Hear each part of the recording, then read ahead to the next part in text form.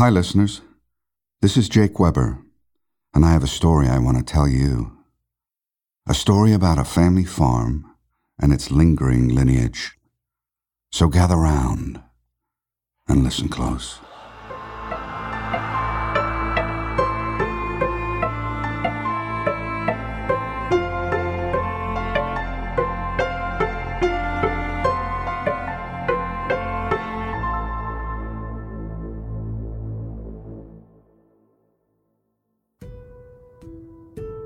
I, Keenan Theodore O'Sullivan V, am writing this to shed light on why I'm about to do what I'm about to do. By the time you find this, it'll be too late for spoken words. Unfortunately, these written words will have to suffice, and I need you to pass my reasons on to my parents. I wish I could say I'm sorry for doing this. I know it will only cause more pain for some, but I am not. No one deserves my fate more than I do. And I doubt there are many people out there who will disagree with me on that. I have been sitting in this jail cell for 3 months now, and in that time, my head has cleared enough for me to realize just exactly what it is that I have done. I know I'm taking the easy way out, and that I deserve to rot in a cell for the rest of what no doubt would be a long and miserable life. But the truth is, I just can't live with myself anymore. If I could live with what I've done, then I would be a true psychopath, and I am not. I'm just not. You could probably care less about my background, but for the purpose of prolonging the inevitable, I'm going to tell you. I was born and raised on a fairly successful wheat farm, and when I say successful, I mean we were able to sustain a living and support ourselves entirely on the profits from the farm. We could also afford some of the finer things in life. I never really knew what it was like to be truly miserable. That is, until now. Our farmhouse was a 7-bedroom Victorian that my great-great-grandfather built in 1891 in the Valley County of Copp's Hill. I was immensely proud of that house, but at the same time I was deathly afraid of it. The portraits of our long-deceased ancestors, dating all the way back to those who lived on the shores of Ireland, peppered the walls of most of the rooms in our house. As a child, I always imagined that the eyes of those portraits were watching every move I made. I was always on my best behavior when walking down the hallways, because I had it in my head that my great-grandfathers would climb down from their nails to punish me in some terrible and ghostly way if I stepped one toe out of line. I would like to say that my anxiety over this had diminished as I grew older, but I'm not entirely sure that is the truth, especially in light of recent events. The majority of the portraits were decisively male, for I am from a long line of only sons. My grandfather was the only son of an only son. My father had no siblings, and neither did I. Being as there were only my mother, father, and I in the house as I grew up, 4 of the 7 bedrooms were completely void of life. To be specific, the only items that filled those rooms were the old black and white portraits of my ancient family members and some decorative furniture to keep up appearances. And like I said before, those pictures terrified me. No matter what I did, I could never escape their stares. I avoided the lifeless rooms as much as possible. But to my despair, my grandfather, who passed away a number of years ago, was obsessed with tracing our family history back as far as he possibly could to the shores of Ireland. Needless to say, there were plenty of portraits to go around. To make matters worse, I was a rock fan, and imitating my idols of the time, I played guitar. Needing some space to silence my music, I opted for the only room remotely hidden from the view of dead eyes. So it was that the tiny, concrete storage room adjoining the cellar became the only place where I could practice in peace. In all, the house made for a suffocating experience, and I longed for the day when the deceased would finally be exhumed from the walls. However, even after my grandfather died, my father didn't have the heart to take the portraits down, so on the walls, they remained. Years later, my father passed the farm on to me when he and Mom decided they wanted to retire. My parents had me in their late 30s, so I got the farm at a fairly young age. When I was 29, I met my wife after a concert at the county fair. She was a beautiful young thing of only 22 at the time. But despite the age difference, I fell in love with her the moment I laid eyes on her. I had always been the quiet type, but I surprised myself by walking right up to her and asking her to see a movie with me the following night. Within 6 months, we were engaged, and 6 months later, we were married on the first anniversary of the day we met. 9 months later, our baby came, and she shocked us all. That's right, I said she. A little girl we named Aisling.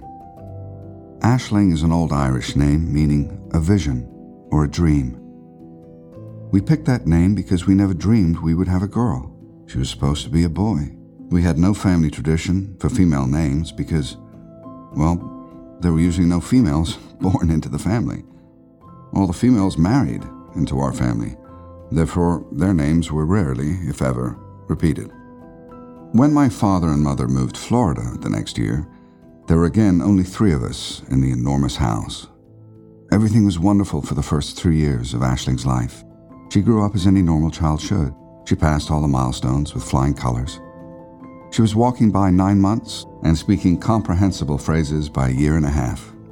Life was perfect, and I couldn't imagine it any other way. I stated before that our farm was a wheat farm, and as I said, we did well by it, having contracts with 3 major bread companies in the United States and some smaller local contracts. Like most large farms, we used pesticides. We had to. One year we did a beta test on a section of our crop to see how much of it would survive without using pesticides. 10%. That is how much of the crop survived in the beta section of our field. Could you imagine what would have happened to us if we had tried that with our entire crop? We would have lost our shirts and then some. Looking back now, kind of wish we would have. About a year ago, a friend called me and asked me to be a guinea pig for a new strain of pesticide he and his colleagues had developed in the agricultural department at Mount Edith State University. He had his PhD in agricultural sciences a couple years ago and had since dedicated his life to making more environmentally friendly pesticides. I normally didn't accept his tests, but he was particularly excited about this one, claiming that it would revolutionize the world of crop growing. Also, I wanted a few extra dollars to buy my wife a new SUV for Christmas, so I agreed. When I got home from my meeting with him, I told my wife about the plan. She didn't seem too fond of the idea, but I assured her that my friend said it was perfectly safe. The chemicals had been tested, and no serious side effects had been found in many test subjects. She finally agreed after I insisted that we only test it on our household crops and not on our commercial crop, just in case some side effects did pop up. We really didn't need a lawsuit on our hands.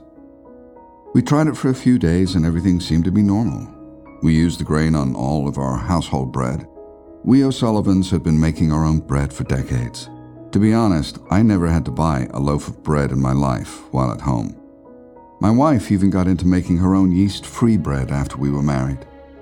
My wife had been allergic to yeast her entire life, and we discovered early on that she had passed that trait on to Aisling, so they stayed away from the regular bread and bread making. That allergy was either their blessing or their curse. I guess I will leave that up for you to decide. Like I said, the first few days of the pesticide testing were as normal as ever. However, after about a week or so, I started to feel a little strange, so I decided to go to the doctor.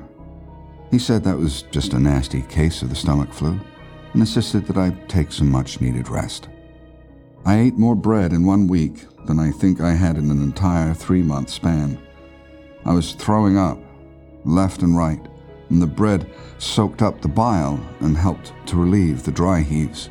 Bread was my one relief, so I kept eating.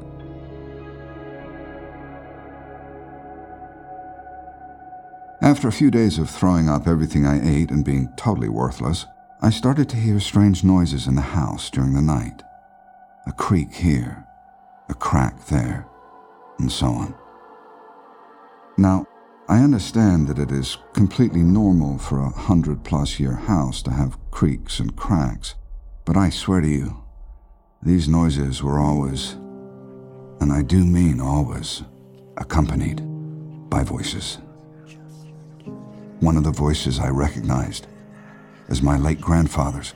The rest were unfamiliar Irish brogues, whispering away like they had some profound secret they were dying to reveal. Most of the time, the voices came from the empty rooms with all the pictures, and sometimes they came from the hallways. My grandfather's voice always came from the parlor, where his portrait hung above the mantel. I tried to ignore them because I didn't want anyone to think I was going insane. And I also had myself convinced that I was just loopy from being dehydrated from all the vomiting. After about a week, the voices grew so loud that I could no longer ignore them. So I got up to see if I could find out exactly what it was that I was hearing. As soon as I opened the door to the hallway, there was a collective shh, and the voices stopped. That freaked me out a bit. So I went to the parlor to visit my grandfather's portrait. Doing so had always given me comfort in the past. His portrait looked the same as always. Nothing had changed, so I started talking to him like I always had. My grandfather and I had always been close, and I often confided in his portrait after he died, when I felt I had no one else to talk to. This night I asked him if I were going crazy. He answered back, and he said no. Normally I would be extremely concerned that a picture was talking to me, but for some reason, in that moment, I thought it was perfectly acceptable. From then on, I went back every night and had long conversations with my grandfather's portrait. Eventually, the pictures in the hallway stopped going quiet when I walked by in the middle of the night, and would sometimes even greet me as I passed by. And in time, I began to talk to them as well. It got to the point where I was only sleeping about 2 hours a night. I would stay in bed long enough to make sure my wife was asleep. Then I would leave our room and go speak with my ancestors. I would then make sure I was back to bed in time so my wife would never know that I'd been gone most of the night. One night I stopped to talk to a different portrait, my great-great-grandfather, Keenan O'Sullivan I. He mentioned that my family wasn't normal and didn't follow the bloodline of the O'Sullivan clan properly. I asked him what he meant by that, and he said the O'Sullivans did not have girls. We were a long line of only sons, and something wasn't right now that that line had been disrupted with a daughter. He insisted that was my wife's fault. Something in her had upset the flow of our family, and she had to be done away with. He told me that it could be done in any way I saw fit, but it did have to be done, and done soon. I immediately became enraged at his comments and tried to rip his portrait from the wall and throw it in the fire. But it wouldn't budge. I ripped frantically at the wall for a few minutes, but eventually had to give up and went back to bed without speaking another word to him. After that encounter, I didn't leave my room again at night for nearly 2 weeks. But the longer I stayed away, the louder the voices grew, and I could again no longer get the little bit of sleep I had been. I tried isolating myself in my music room for a while, but the room was uncomfortable, cold, hard, and damp. And even in my safe space, the voices snuck inside. Eventually I regained my old schedule and started to go out and talk to the portraits again. However, I avoided my great-great-grandfather's portrait every time. I started by talking only to my grandpa again. I told him what Keenan I had said, and commented on how ridiculous it was. To my horror, my grandfather agreed with him. I asked how he could say such a thing, and the only answer he would give was, "That is how it has to be." He told me to just sit and wait, and I would eventually see that my wife wasn't the woman I thought she was. and that I would make the right decision in time. I couldn't believe a word he was saying. I didn't want to. My wife loved me. I knew she did, and I knew she would never betray me. I knew this, and yet my suspicions against her grew. My eyes would narrow every time I saw her talking to another man, even if it were just her brother or cousin. Every time I saw her answer a text, I would make up an excuse to look at her phone so I could check to see who she was texting. Every time I saw her put on a new shade of lipstick, I was convinced that she was trying a new color just to impress another man, because why would she need to impress me with new makeup? I tried to ignore my lingering suspicions, but they kept eating away at me, and I could feel them building up inside me, just waiting to burst out in one enormous flood of violence. The last night my wife was alive, I was sitting in the parlor talking to my grandfather about my mounting suspicions. He replied with his usual response and told me that I knew what I had to do. Deep down, I knew that I agreed with him.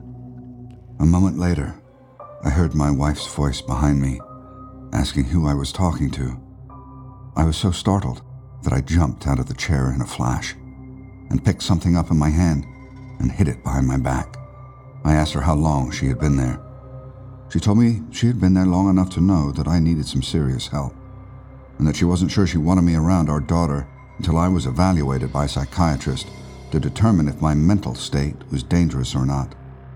I didn't say a word while she was speaking. I couldn't believe she was trying to check me into a mental hospital. And to make matters worse, my grandfather's portrait behind me was telling me that he had tried to warn me. Here she was turning on me at the first chance she got, just like he had said she would. He was saying that the only reason she was trying to get me out of the house was so she could take over the farm and end the O'Sullivan line. I silently promised him that that would never happen. Over my dead body, in fact, would that ever happen. So it had come to this. It was either me or her. And I would be damned if it were me. Without saying a word, I walked up to her and gave her a reassuring hug. I told her that I would go see a psychiatrist if that's what she thought was best. She smiled and told me that she loved me, just wanted me to get better for her and our little girl. When I felt her begin to relax in my embrace, I plunged my grandfather's old hunting knife into her back. She crumpled to the floor in an instant like a discarded towel, and I turned to my grandfather and began to laugh hysterically. I didn't even know I could laugh like that. It was such a strange sound coming from my own body. So I kept laughing and laughing until I heard my grandfather saying something about it not being over yet. I turned around and saw that my wife was no longer lying on the floor. Just a pool of blood remained where she had been lying. I realized that I hadn't killed her and took off after her. Enjoying the hunt, I slowly roamed the house, poking my head in every empty room and quietly calling her name. She never replied. All I could hear were the muffled whispers coming from my ancestors' portraits. After a while, the voices of my ancestors began to grow louder and louder, nagging at me to hurry up and finish the job. I started to get agitated and wanted to find her sooner rather than later and get it over with. I began to really follow the blood trail she was leaving behind until I found her in the kitchen, trying to use the counter to prop herself up. I noticed that the kitchen phone was hanging off the hook, but I ignored that and simply walked up to her and plunged the knife into her chest. She looked straight into my eyes as the life left her body. She simply said, "I love you, Keen." Her last words were enough to snap me out of my psychotic focus. There she was, my dead wife, lying in my arms, killed by the knife that my grandfather and I had used for hunting. My dead wife, killed by my hand. I couldn't take it. I held her and rocked her back and forth, screaming as loud as I could. to drown out the fake voices of my painted ancestors. I screamed and screamed and screamed, but the voices would not stop. There was only one thing I could think of to stop them. I carried my wife outside and laid her far enough away from the house so she would not be harmed. Aisling was staying with my wife's sister because I hadn't been feeling well, so I knew I didn't have to worry about her. I walked out to the barn and grabbed a few cans of tractor gas and drenched the floors and walls of every room in the house, leaving a line from each connecting to the front porch. When I was sure I had got every room well enough, I walked to the front porch and lit a match. I heard sirens in the distance, just as the first flame started to climb the walls of the entryway. With tears streaming down my face, I walked over to my wife's lifeless body and held her until the police bound me with handcuffs and took me away from her. As I was driven away in the police car, I could hear the screams of my ancestors inside the house as the flames began to silence them forever.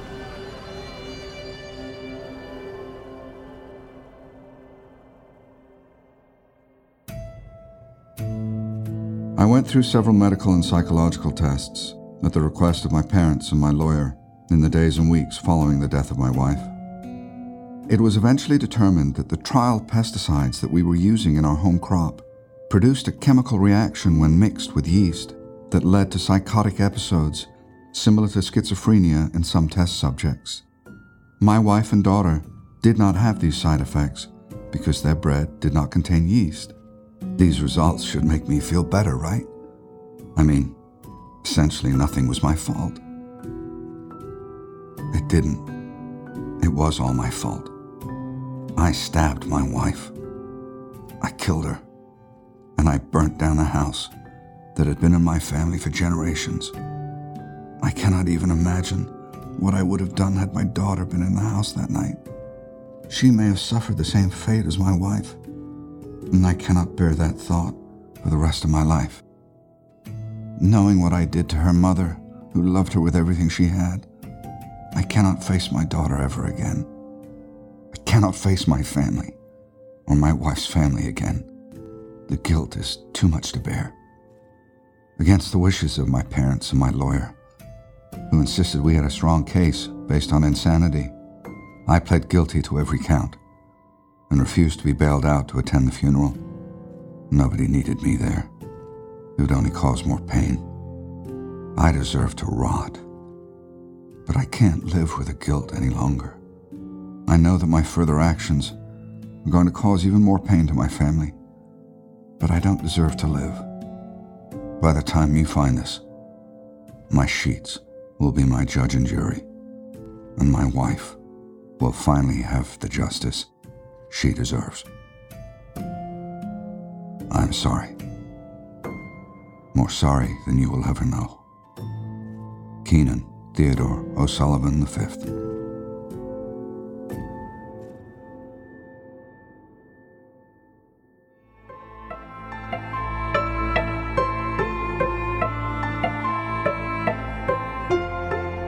This series was produced by Ashley Flowers and David Flowers. This episode was written by Brenna Chvilicek and read by me, Jake Weber. This story was modified slightly for audio retelling, but you can find the original in full on our website. Full Body Chills is an AudioChuck production. So what do you think, Chuck? Do you approve?